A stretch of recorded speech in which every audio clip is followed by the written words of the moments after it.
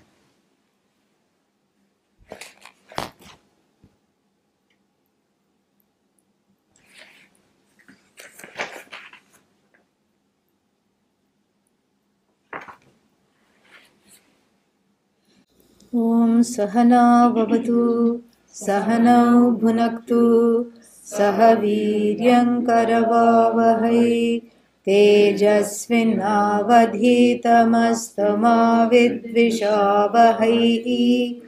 Om Shanti Shanti Shanti.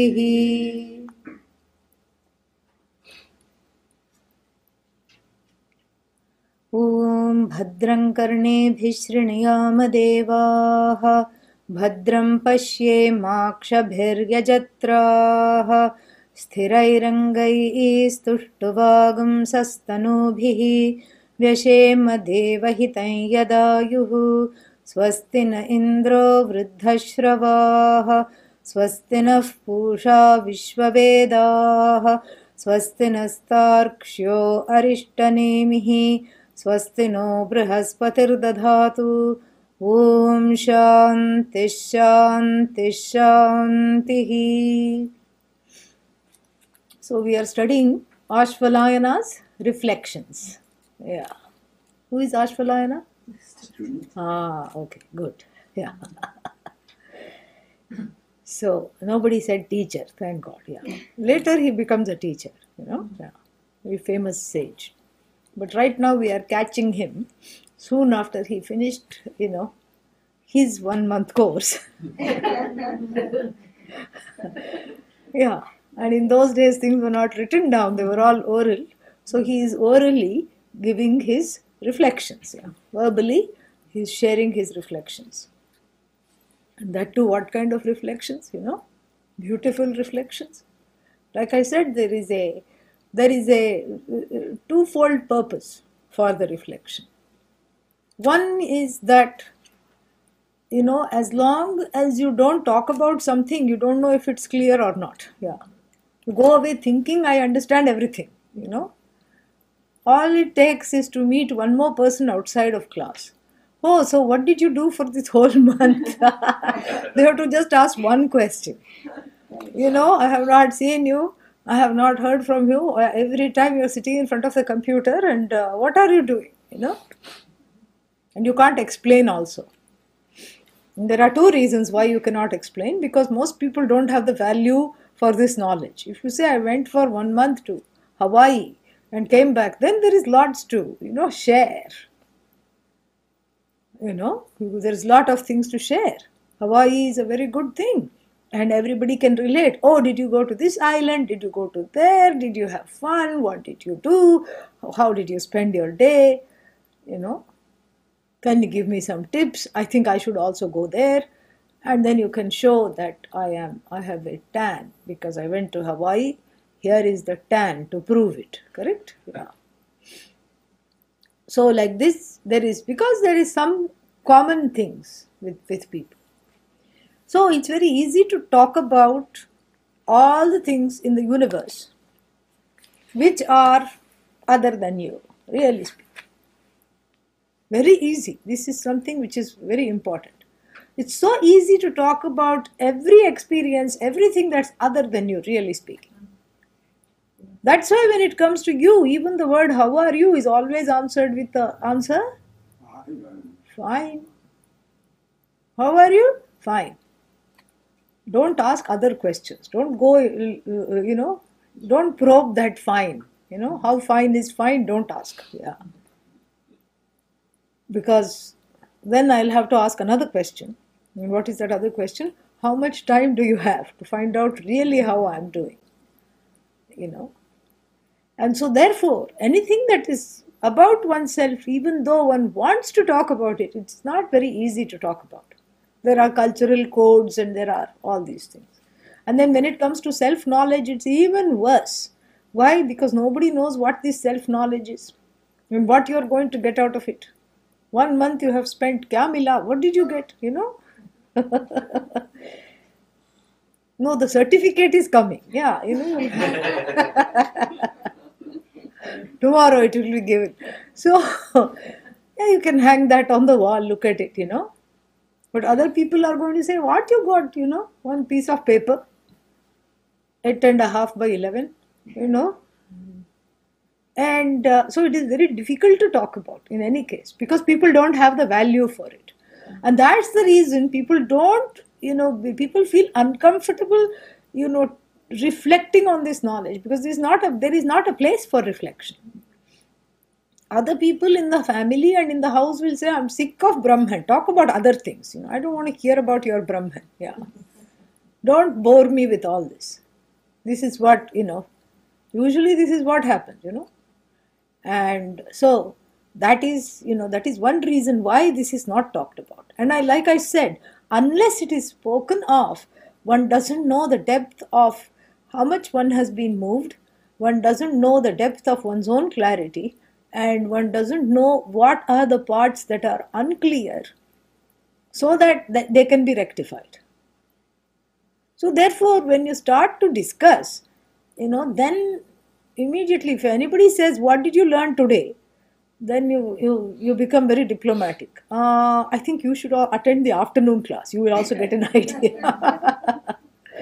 That hesitation is because one is unsure of what one has gained in a certain sense. Not even what one has gained, what one has understood. And therefore this reflective process, which is very unique. It is unique to the Vedic tradition. Because in other places, it's just a matter of belief. God is there, okay. God lives in heaven, okay. So you have to believe this. And you have to believe this God, and then you have some, sins, original sin, etc. And you have to take care of that. Okay, how do I take care of that? By going to heaven and by declaring that one is saved. But why? Why can't I take care of it here? No, you cannot take care of it here. So this is all belief based. But here it's not based on belief. There are certain things that are based on belief, especially those that come in the first portion of the Veda. The second portion of the Veda is a matter of cognition, understanding. And so the reflection here gains a real importance because it shows the non-separation between the student and the teacher. The whole thing is a fantastic paradox. It's a setup. The Upanishads and the Veda, which are the means of knowledge, are they Satyam or Mithya? They are Mithya. Yeah. They are not Satyam. They are also dependent upon Brahman. Okay. So then what about the student? Mithya. The status of the student. What about the teacher? Mithya. Mithya teacher, Mithya student, Mithya text, Mithya division between the Mithya teacher and the Mithya student and the Mithya text.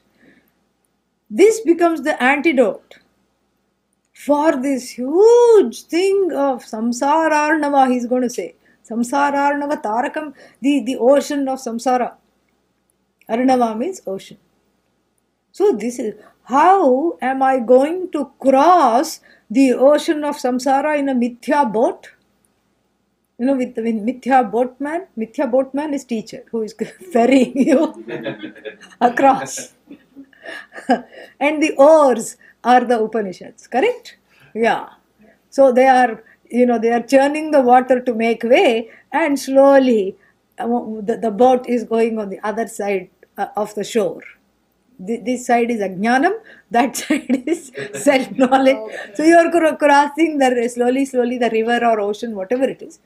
and the boatman. So you have mithya boatman, and how the question then arises, how am I going to cross this horrible ocean? You are giving me a mithya boat. Well, it works. Why? Because the ocean is also mithya. Yes. Yaksharupo balihi. There is one saying, Balihi means the offering, the sacrifice that is done. Some naivedyam is bhoga, is called balihi. Bhog, chadhana, you call it. It is called balihi.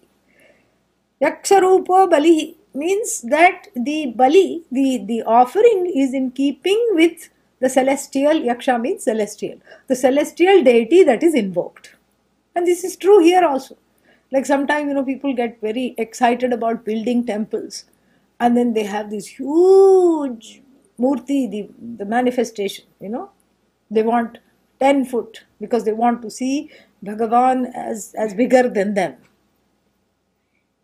And then what they will do, they will build it and make all these things. And then when the time comes for offering, you cannot give this big manifestation of Bhagavan a small handful of peanuts. Here you take. No.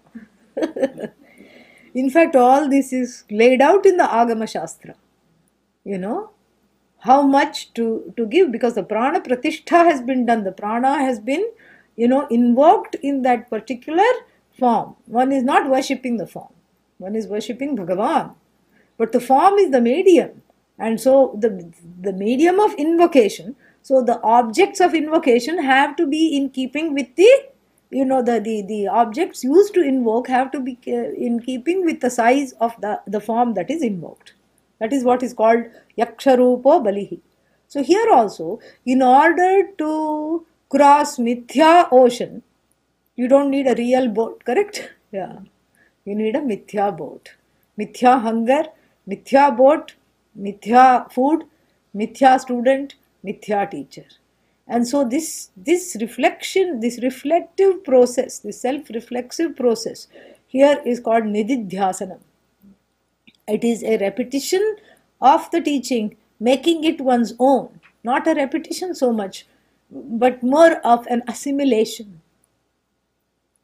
The student here, Asvalayana, is assimilating aloud. What is this? What is this knowledge and what has been gained?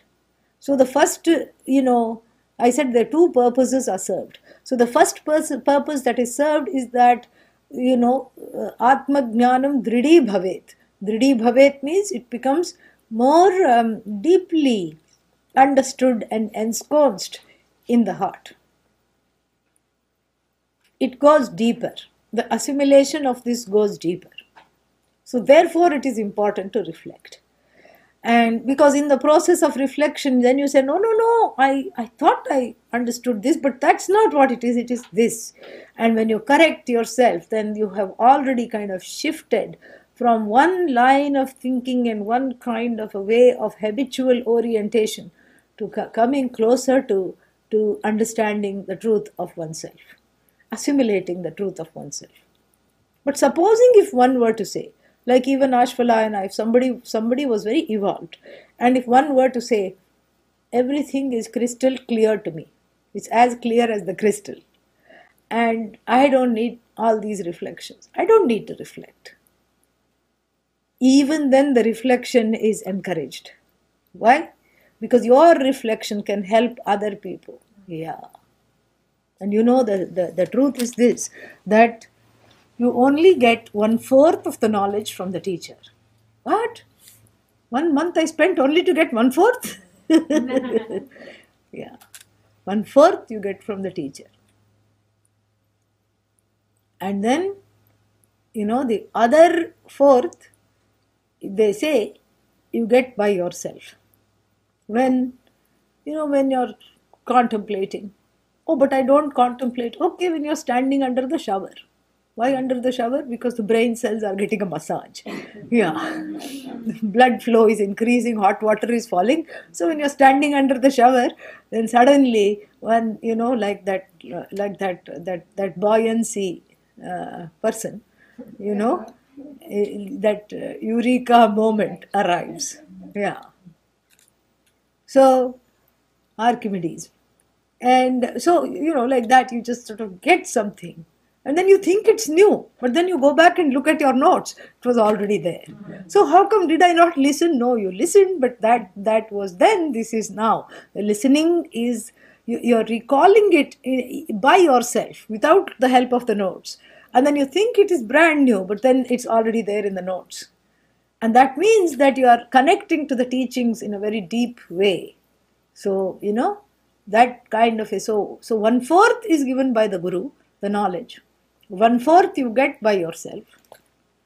And 1/4 you get from Sahapathis, from the Guru Bhais, Guru Sisters and Guru Behens, Guru Sisters and Guru Brothers, which is all the people here taking the class. And therefore, in this internet medium, where you only see the names, you don't know who else is there. Only good feeling is when you see 30 other names, you don't feel 40 names, 30 names. When you see, you don't feel like you're wasting your time. That's the good thing. You feel like, okay, they are getting something out of it. If not today, I will also get something out of it. So the 1/4 you get from other students. So therefore, the reflections mutually help one another. And we'll read, some of you have sent it, and I encourage the others who haven't sent to send it by tonight, so that we can read them tomorrow. There is something beautiful about that, because everybody feels that you can learn something from each other. That is the idea. Then final 4th, what about that? 3/4 we have covered, correct? Yeah, 1/4 from the teacher, 1/4 standing under the shower, 1/4 through the interacting with other students. What about the final 4th? No, grace from Ishvara, yes, but it is expressed kalena, in time it will come. You cannot force it to come right now. Okay. Yeah, and the greater the grace, the quicker it will come, true. But kalena vindati, it comes in time. So therefore, the second purpose of the reflection is to be able to interact with the other students and thereby increase the depth of assimilation. And that is the second purpose. The third purpose, or the 2A and B you can take. 2B, connected to that, is to inspire others. Even if you are completely clear of what you have gained, it is important to allow others to be inspired by your words. So therefore, it is important to reflect.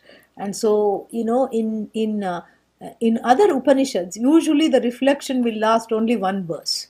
The student is getting up, before getting up, prostrates in front of the teacher and says, Krita Krityoham, Dhanyoham, Punah Punaha, etc. My life is made, thank you very much. And that reflection is only one mantra long. Here we are treated to a whole process of Asvalayana's rendition of the Upanishads. And this makes we are inspired by his reflection. And we use the reflection to repeat, to see the knowledge being imbibed by the student. And when we study his reflection, we are actually studying the Upanishad. That's why it is part of the Upanishad. Okay?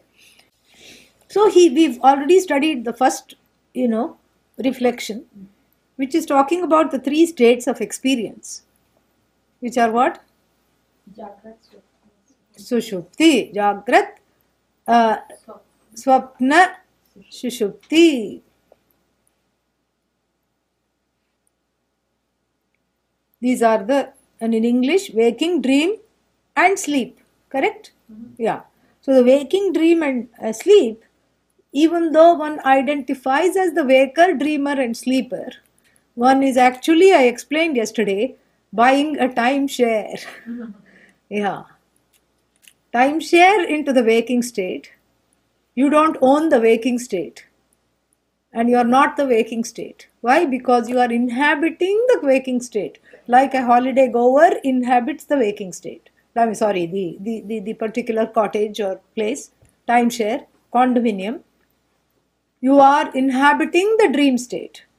Just like the person who is going to another holiday, also inhabits the dream state, correct? Yeah. And not the dream state, the cottage or whatever it is. And you're inhabiting the sleep state, like you inhabit one more timeshare. So who are you? You are the visitor, the timeless visitor who visits these time-bound places called the waking state, sleeping state. Yeah, because the waking state can be measured, correct? Yeah. You can measure from sunrise to sunset. This is my waking state. And who is the one who measures? The one who measures is immeasurable beyond measure. Huh? Otherwise, you cannot measure anything. That you are measuring everything shows that you are beyond measure. The one who is measuring is the timeless observer who is beyond measure. So the timeless I inhabits the time-bound states and thinks itself to be bound because identifies with those very states. This is what Asvalayana is saying. It's beautiful because the timeless I buys into these timeshares and they become the source of the so-called bondage. And therefore, knowing that I am just a visitor, the timeless visitor, that not only visits these states but upholds these states, and these states, so first level, let us look at this knowledge according to certain levels. So first level, basic level understanding for everybody should be that the timeless visitor is as though inhabiting these time-bound states. If you understand this, you are already well on your way to understanding this, the rest of the points. So that is at the very basic level of understanding that I, the timeless one, is inhabiting all states which are bound by time. And second level of understanding is that because I am inhabiting these time-bound states and because I do not have self-knowledge, I get identified with those particular states. So while waking, I say I am waker. Waker is me, I am waker. This is a mistake. Waker is me, but I am not the waker. Yeah. So I get identified with those particular states. Like it happens sometimes even in theater and even in the, if one is shooting for some very intense film based on historical things like the Holocaust or something like that. The actors also who are otherwise just paid actors and they are just coming and making up on the set and everything. But it could be possible that they forget themselves, correct? Mm-hmm. Yeah, they forget themselves in the moment because the film is so difficult and it's talking about the destruction of so many people. It's talking about Holocaust, it's talking about genocide, and then the people forget themselves and identify with the pain of the film momentarily, correct? Yeah. So this is what happens to the actor. Who is the actor? Atma is the as though actor here, who acts as the waker, who acts as the dreamer, who acts as the sleeper. And then because one doesn't know the truth of this, one identifies with the waker just like the actor is identifying with the role. One identifies as it were with the waker and comes to grief because the waking person's problems become the Atma's problem because one doesn't know the difference. One is unable to see the difference. So therefore the first level of understanding is that I am the timeless I that is visiting these time-bound spaces called waking, dream and sleep. This is what one has to say every morning, really. I'm the timeless I. I'm just migrating from the sleep state to the waking state. And so this is what one has to understand this. So this is the first level of understanding. Second level of understanding, if this is clear, then we can proceed a little more.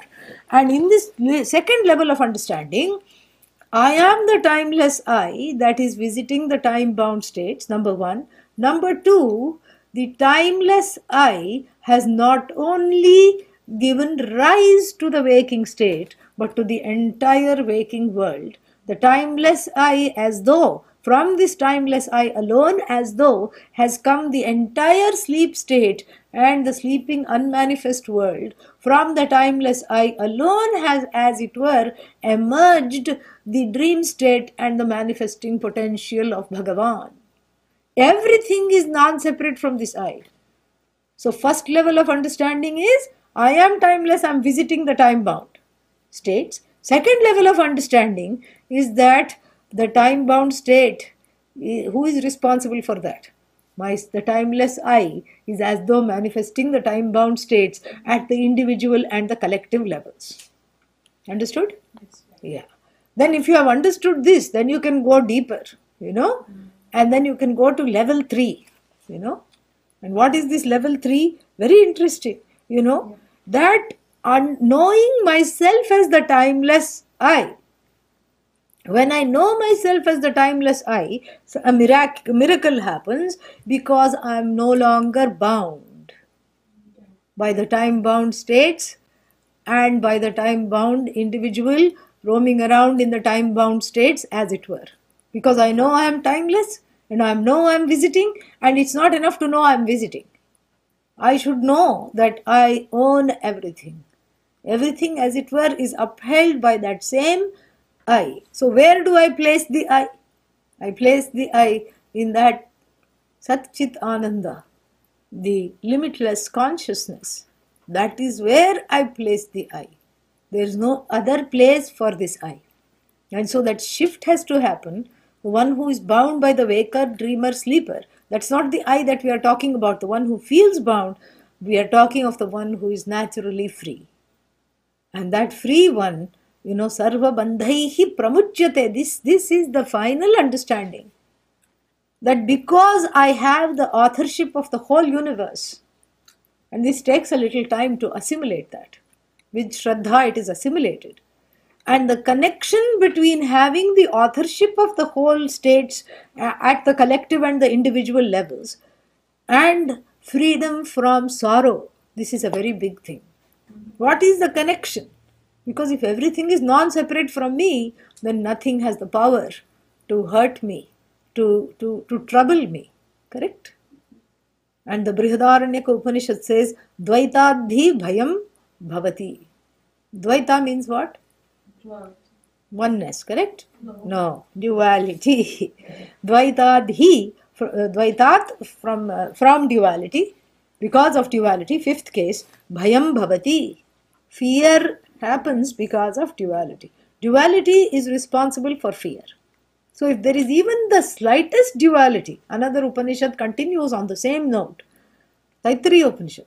Udaram antaram kurute athatasya bhayam bhavati. Ut aram antaram kurute. If the person makes even a sliver of a difference between oneself and the next, immediately one goes into fear mode. Yeah. So fear is a blessing of ajnanam. What is ajnanam? What kind of ajnanam? Self-ignorance. Yeah. Because the self being everything, you cannot afford to be ignorant of the self. You can afford to be ignorant of Chinese language or Chinese food, it doesn't matter. But you cannot afford to be ignorant of the self, because the self is the one that upholds everything, that is manifest as everything. And so if you don't know the basic thing that upholds this entire universe, then you don't know anything, correct? And that is why in the Bhuma Vidya chapter of the Chandogya Upanishad, Sanat Kumara, the teacher, laughs at Narada. Narada says, Soham shochami, soham shochami. I am this fellow, I am crying, I am sad. And then Sanat Kumara says, what is it that you know? Please tell me, so that, the teacher should know what you already know, correct? How many classes you've attended, so should we begin with Jagrat, Swapna, Sushupti, or should we go at another level? We have to see. But here the student, Narada says, I know Rig Veda, Janamiham, Rig Veda, what do you know? Rig Veda, Yajurveda, Rig Vedam Janami, Yajurvedam Janami, Atharva Veda, I know Sama Veda, I know Shiksha, Kalpa, Vyakarna. He didn't say Vyakarna, Kya Karna. He didn't say that. So, He studied Vyakaranam, and Niruktam, Chandas, Jyotisham, astronomy, astrology, prosody, literature, everything. Narada is a great writer. He wrote these Bhakti Sutras. Wonderful. He knew everything. He knew everything, and then Sanat Kumara threw his head back and laughed. Why did Sanat Kumara, the teacher, laughed? The teacher laughed because he said, Narada, you think you know everything, but you don't know nothing. You know a lot of nothing. So if you know a lot of nothing, how much do you know? Nothing. By contrast, if you know a little bit of nothing, how much do you know? Still you know nothing. Correct? Yeah. So therefore the self-knowledge becomes very important, because that is the self alone in the form of that limitless consciousness is upholding everything. And if I don't know this, bandha, if I know this, moksha. Yeah. But how can knowledge give moksha? Because the bandha is a notion. Bondage is a notion. It's not a notion, it's a notion. Correct? Yeah. There is no place for this notion. That knowledge reveals that there is no place for this notion. So therefore the bandha turns into moksha. But bandha is also mithya, moksha is also mithya, guru is mithya, shishya is mithya. And in this mithya paradoxy, the satyam is gained. This is a big paradoxy. So we create a mithya duality between teacher and taught to show that the teacher and the taught are non-separate. Teacher taught Bhagavan, and the subject matter which is of the teacher and of the teacher is what? Bhagavan, you. So the teacher cannot say you are Bhagavan without the teacher themselves saying I am Bhagavan, correct? Yeah. So therefore there is all that is there is this consciousness, manifest as Jiva, manifest as Bhagavan, manifest as bound, manifest as free, as though manifest. Like even the world, the clay world is manifest sometimes as pot, sometimes as figure, sometimes as cup, sometimes as saucer. This is what the whole thing is. Correct? And I think it was in this Upanishad only. Earlier we had the conversation between the cup and the saucer. Yeah? Was it in this Upanishad? Yeah, the cup, and the saucer, because the cup doesn't know I am the whole. And so what does it do? It wants to become saucer. Because it feels the saucer has a nice gilded border and it wants to be just like the saucer, because you just rinse the saucer and put it, and then it thinks it wants to be the saucer. Saucer meanwhile has only its own problem. What is the problem? I don't have job satisfaction. Saucer prays to Bhagavan, next time please make me Chaucer. Or who is Chaucer? The parent of one of the parents of English literature. Saucer wants to become Chaucer, cup wants to become saucer. Cup thinks saucer is very saucy and is very sassy, and I don't have anything here. Like this, the whole thing continues because of this identification. The self alone is to be known is very clear from this particular thing where he says Tad Brahma Ahamasmi. And iti jnatva, knowing this, what happens? Sarva bandhaihi pramuchyate, is free from all kinds of bondages. What are the kinds of bondages? Yeah, but how is the samsara manifest? What kind of bondages do we have? Huh? Karma. What kind? 3 kinds of karma. What are they? Prarabdha karma, agami karma, and sanchita. Sanchita means all the karma standing in the account of this fellow. And the understanding is, if they are, if one has had a human-like life anywhere, in any incarnation, in human-like life, where one is responsible for one's actions, where one has the gift of the free will, then you have enough karma to last endless number of lifetimes. So this is like a big ball of pizza dough in the freezer, correct? Yeah. In Chitragupta's freezer, yeah. It's a frozen bank account. You cannot touch it. the huge mass of karma that one has amassed. Yes. And then every lifetime, a piece is broken off and an appropriate, kind of incarnation is given to that. That's why you have the pizza with the thin crust, then you have ones with thick crust, then you have something with, so many layers in that, and then you have small size. Some of them come in small size, correct? Yeah. Just for one, enough for one person. Yeah. That, what they say in this country, one person, the whole family eats in India. Really.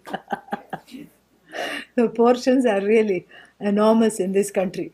So then that one person size is there, 10 inches or whatever they call. Then there is, medium, then there is large, and then there is XXL, correct? Yeah. Yeah, big one. And then there is two for the price of one twin, that is another karma, Sometimes you say you buy one, you get one free. Like this, there are so many various kinds of, what can I say, karmas that are there. So what one gets depends on that which is broken off. Is in that lifetime, that is the karmas to be exhausted. So the fate of the pizza also depends on its karma, correct? Sometimes what happens? Sometimes people will eat one piece and throw away the rest. Its karma is to go to raccoon, raccoon karma this pizza had. Because it goes away and then all the raccoons come and, dismantle the garbage at night because they are smelling it. And then they eat it. Another pizza gets straight away put in the freezer because, you don't need it right now. You need it 6 months later. So there it is got a long shelf life. And then another pizza is just, kept in the fridge, forgotten, and then cut up into pieces and refurbished into something else. Put in the casserole and made, sounds horrible, but anyhow, so, and refurbished into something else, correct? So like this, each jiva has something. But unlike the pizza, the jiva if they have a human life, they are also collecting karma, correct? Each time you do something, that is called agami karma. Yeah, you are collecting karma, both punya and papa. And so therefore that goes back again to sanchita. And so this is an endless bandha. And since thankfully the karma is mithya because the karta is mithya, the doer is mithya. When the doer is falsified in the wake of the knowledge, the inhabitor of the three states, and in the three states whatever I do is all falsified in the wake of the understanding that the self alone is and nothing else. There is nothing other than the self. The fear subsides because there is nothing other than me to get afraid of. So even if I do a sliver of difference between myself and the other, fear comes. But there is nothing, there is no second. So where is the fear? There is no fear. And so this is what Asvalayana is saying. And then he talks about this further. Trishudhamasu yad bhogyam bhokta bhogascha yad bhavet tebhyo vilakshana sakshi chinmatroham sada shivah. Yeah. So, Trishudhamasu, in the three abodes. See, even he is calling it abode. Which abode are we talking about? Sleep, dream, and waking. They are really to be seen as temporary abodes for the eye. That is as though visiting the abodes. Yeah. Trishudhamasu, plural, locative case. In the three abodes. Yat bhogyam, that which is to be enjoyed, to be consumed, to be experienced. Bhokta, and the experiencer. Bhogascha, and the process of enjoyment, the process of experience, the experience itself. So this threefold difference between bhokta, bhoga and bhogyam, experiencer, experience, and the objects of experience. Yad bhavet, what all may be there, tebhyah, out of all of them, vilakshanaha. Vilakshanaha means viparita lakshanaha. You have to take it the V as separate. very completely different from all of them I am. Who is this I? The Atma here, I am. Who is this I? Sakshi. The witness of all these three states, the witness of the bhoga, the witness of the bhokta, the witness of the bhogya vastu, I am. Very beautiful. And who is this I? Chinmatraha. Chinmatroham. I am consciousness itself. Sada Shivaha. Always pure, always untouched by the objects of enjoyment, untouched by morphing as it were into the subject of enjoyment, untouched completely by the enjoyment or the unhappiness experience itself. So the one that is always untouched is I. Very beautiful. These are all very wonderful verses to repeat. Even if you don't know the meaning, they will bring a good, good calmness, especially when one is disturbed. These are the things to repeat. Trishudaha dhamasu yad bhogyam. In the three states, that which is all the three states, three abodes, sleeper, waker, dreamer, they have a certain things to be enjoyed, correct? Like in the timeshare condominiums, in one of them they give free food, like the fridge is stocked, all you have to do is cook. And so that is a bhogya, that is a bhoga there, that is the enjoyment there. And in the other one they have free passes to the beach or to wherever you want to go, or you want to play golf, they have free passes. You don't have to pay for the attractions. Free passes, in one of them. That is the bhogya vastu in the second condominium. And in the third one, it is just some other things. You don't pay the utilities. You don't do some, if you buy some time, you can get some more time free, like this, So in each of these condominiums, there are certain bhogya vastus. What are bhogya vastus? Objects to be enjoyed, correct? Because they are in different places, they have different attractions, and to make the timeshare attractive, the owners of the condominiums will throw in a few free things, and they will throw in a few free things so that you feel like you are getting your money's worth even when you're not. Bhogya vastus, which one gets very used to enjoying each time when one goes there, They may have some passes to some, ferry rides, or they may have some, some free something, and then free restaurant. You can go and have, one free entree in the local restaurant, very highly valued restaurant. So like this, they make it more attractive. So when you go there, then your status is in vis-a-vis the objects of vis-a-vis the bhogya vastu also undergoes a shift, correct?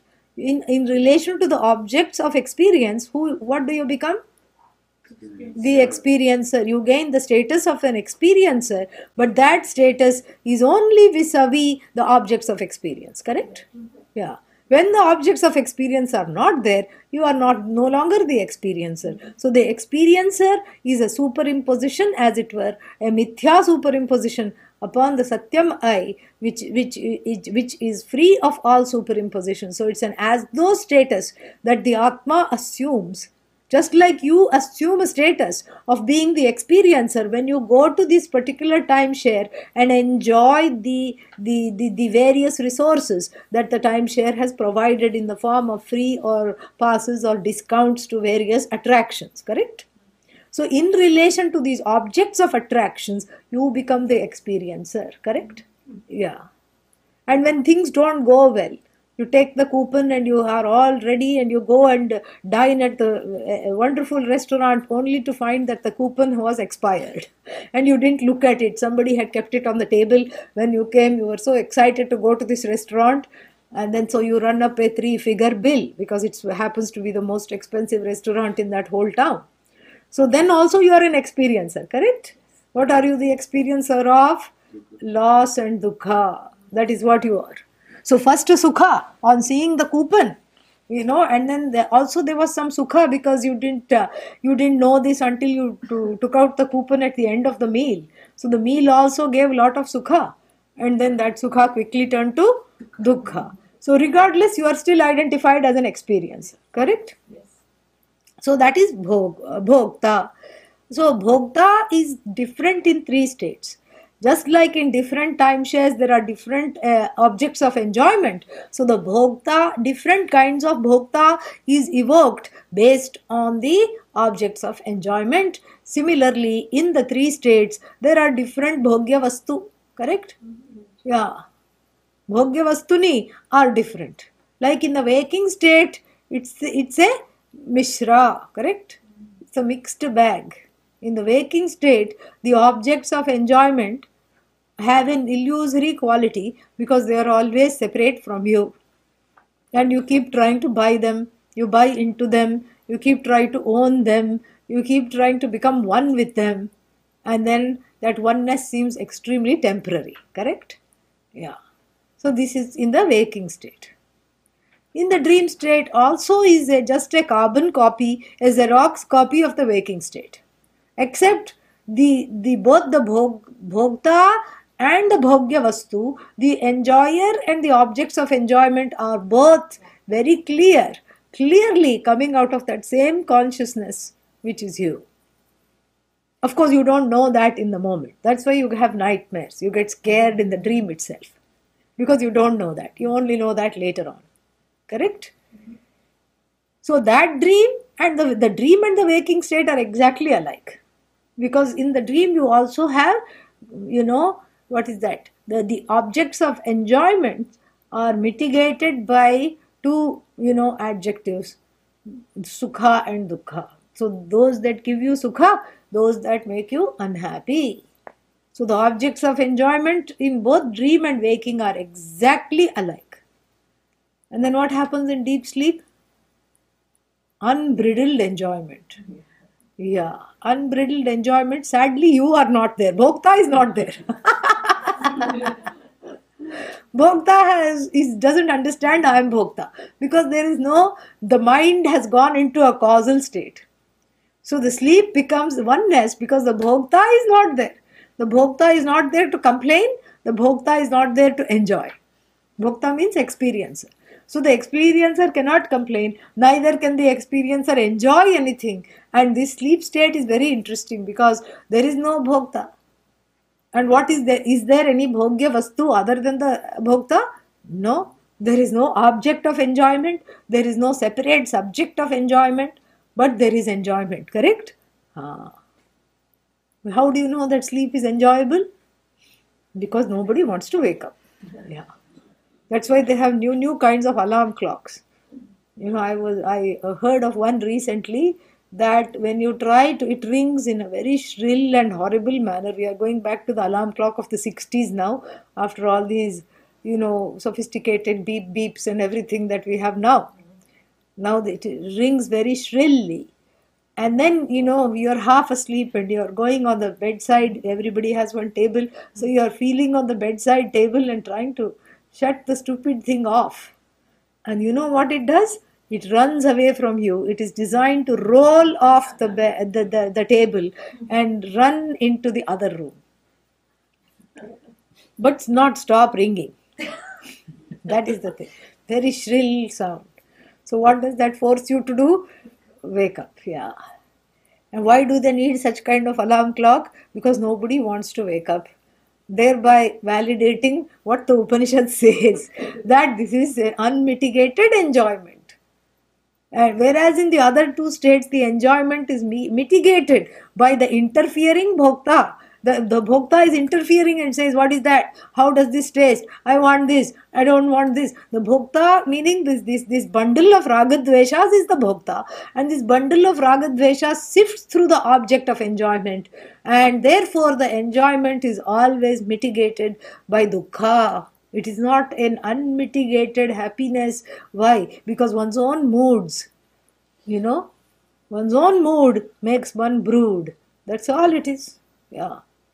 This moody, broody person, assumes the bhokta because the person is awake and awake to the ragadveshas, awake to the various things, and then awake to the feeling I am not satisfied, identified with the feeling I am insecure, awake to the insecurity, awake to the objects of enjoyment, and then the subject is a very sad subject, full of fear, full of pain, full of sorrow. And so the waking and the dream state states are marred by a mitigated enjoyment, and enjoyment within quotes, a mitigated experience of sukha and dukkha, mitigated by one's own ragadveshas. The bhokta interferes in the bhogya vastu and also in the bhoga itself. So the bhokta, the experiencer interferes.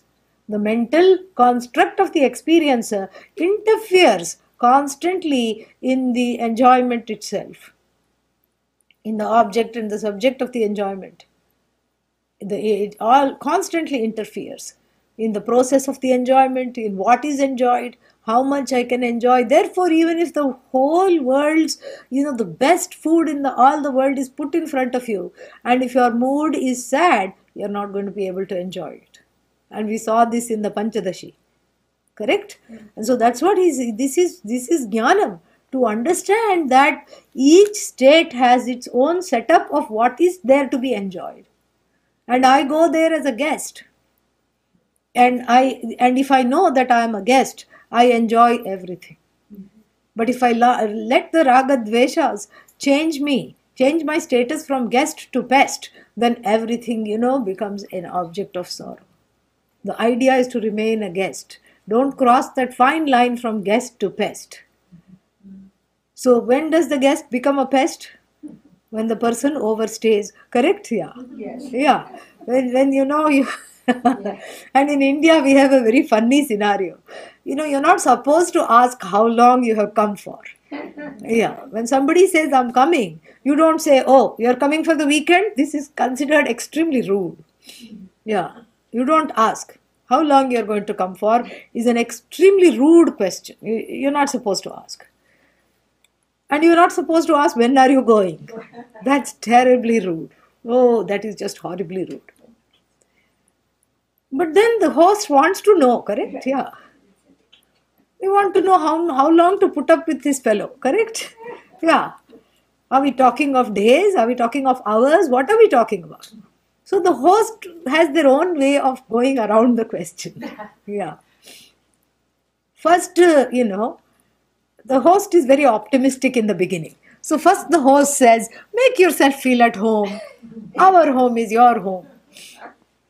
Our home is your home. Make yourself feel at home. You just have a carry-on, right? And then this is optimism.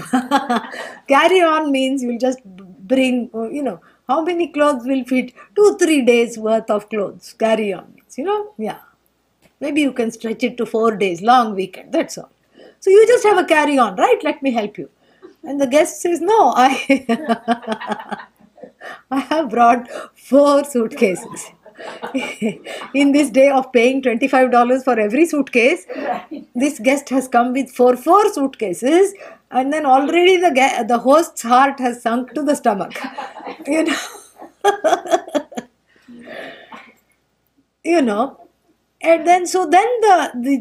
then the host again tries to be slightly optimistic and tries another tack, because we have this lunar calendar, and then we say that it's too bad you're not staying until it's too bad that you're not staying until the next Ekadashi, because the next Ekadashi is the 11th day of the waxing or the waning moon, so considered a holy days.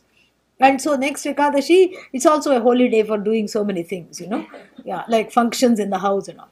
Next Ekadashi is our engagement for our son or daughter. Wish you were staying, it would have been lovely. Since you had already come, I wish you were staying. And the guest obliges by saying, I was not planning to leave. Next Ekadashi, I'm not planning to leave. Then you try another tack, because then you look at the next festival that is around after next Ekadashi. Then you say, okay, this Chaturdashi, Naraka Chaturdashi, which is the Deepavali day. So I wish, that's too bad. We'll really miss you, because now the host is trying to drop some hints. We'll really miss you because you won't be staying for Deepavali. And the guest now turned into pest says, I'm staying for Deepavali also. So when does the guest turn into pest? When you overstay the hospitality, correct? Yeah. When you have worn out the carpet of hospitality, when the carpet of hospitality becomes threadbare, the guest turns into pest, correct? And the other reason, okay, you may not stay for very long, but when does the guest turn into pest? When they take for granted the privileges accorded to a guest, right? When those privileges are abused, then you become a pest. And so you have to understand that when the guest offers all the things in the house for you to use, you should not take that literally. Yeah. Oh, please make use of the car. Doesn't mean that, just before the host has to go to office, you have taken the car for the spin. Please make use of the car has a fine print. What is that? When I am not using it and after asking, doesn't mean that if somebody says, here are the car keys, please make use of the car, doesn't mean that just when they are getting ready to go, you take the car out for like 5 hours. That is when you become a pest. You abuse what are called privileges. And the privileges are best not just abused, but not even used. Let the privilege be a privilege. Yeah, that is the thing. So that's why people are ready to offer you anything because you don't use, people offer you everything because you don't use anything. The moment you start to use things, then people will stop offering. You see this even in your own circle of friends and relatives. So you have to keep it at the level of let this be an offering. That is why Bhagavan is the smartest of us all. You offer 108 modakams. How many come back after the offering? Full 108 you can take account. If Lord Ganesha says, oh, I think I'm going to have all of them and leave them one, nobody will make 108 starting the next day. Yeah. Devaha paroksha priyaha. Bhagavan is satisfied just remotely, just by the thought of you offering, the person is pleased. Bhagavan is pleased. Why? Because Bhagavan has self-knowledge and Bhagavan is pleased being themselves. So anything that is offered is a plus. The offer itself is pleasing. You don't have to make use of the offering, correct? So too, if you are a guest in these 3 abodes of sleeper, waker, dreamer, then how do you have to inhabit the waking state like a guest? Yeah. You don't say mine, mine, mine and take everything. You don't stockpile all the things. Mine, mine, mine, mine, mine. So in the waking state, you clutch. Everybody has their fist like this. And in the sleeping state, you let go. That's what it is. And that's what there is a Jewish saying, one of when I went to Israel, the chief rabbi told me this. They say that everybody comes into the world an insecure person. And the baby, when it is born, has its fist tightly closed. It doesn't want to, it symbolizes that the jiva, I'm just giving a Vedantic interpretation of it symbolizes that the jiva has been holding on for such a long time, holding on to all the things, trying to make itself more secure. And then what? At the end of the life, everybody dies like this, the rabbi says. Everybody is born like this and dies open-handed, meaning there is nothing more, nothing to hold on to. That should be and the rabbi said that should be the lifeline, the life journey of the person, is that you come insecure and then you go out completely in a state of surrender, knowing that there is nothing to hold on to. So like that, this, when you visit each state, it should be like visiting sleep, where you are not holding on to anything. So somebody asked, what is the difference between samadhi, and sleep? There's only one difference. In samadhi, you do not snore. That's all. That's all there is the difference. Yeah, that's all there is the difference. There is no other difference. So where one is awake, cognitively awake to being a guest in any situation, and when you go to somebody's house, the care that you take to not be a responsibility on them, to take care of yourself, to be a pleasant guest, so that by your visit they are also fulfilled. You have given them some joy by your visit. You don't become a liability. You don't say, I want this, I want here, take me there all the time, so that they are so relieved when you go. No. You give them joy. So too you inhabit the waking state, with your own joy, which is infectious. The joy of a jnani is an infectious joy. It influences everybody around. So like the guest, you inhabit, you the waker. The waker is a guest. Waking world is a guest. You inhabit, alert, awake, alive, and totally free of all kinds of limitations. You do not become a pest. When do you become a pest? When you stay wrongly, when the privileges, including desire, desiring is a privilege. This is what the Bhagavad Gita says. Desire is a privilege, and if it is abused, it gives sorrow. Any privilege, when it's abused, it causes distress and sorrow, fear and sorrow. And this, if one remembers, one is forever blessed.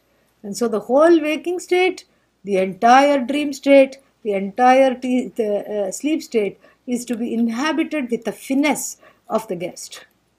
So you enjoy all the objects of enjoyments while knowing they don't belong to you.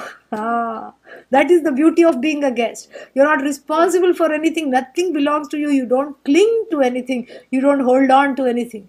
You enjoy it as though every day, the waking state, you convert into a holiday. This is my holiday today. It's a holy day. Yeah, that's what it is. Every holiday is a holy day because today I'm enjoying everything, by letting go. Tena tyaktena bhunjitha. This is what I learned, and this is what Asvalayana has learned here, and he's repeating that. Trishu dhamasu yad bhogyam bhogta, bhogascha yad bhaved. All the objects of enjoyment, the subject of enjoyment, the experiencer, process of experiencing are all just a projection of the Atma. That's all. And tebhyo vilakshanaha aham. I am separate from all that. Who is this I? Sakshi, the witness of the states, not the state itself. The one who doesn't get into any state. That is what I am. And who is that? Chit matraha. That is, I am consciousness alone. Matra means alone. Matrach, there is a suffix. So I alone am. It's added for emphasis. Chin matroham. And who is this? Sadashivaha, ever pure, ever unafflicted by any of the states. Totally free of all states. Mayyeva sakalam jatam. Mayi sarvam pratishtitam. Mayi sarvam layam yati. Tad brahmadvayam asmyaham. We will see this after a short 10-minute break.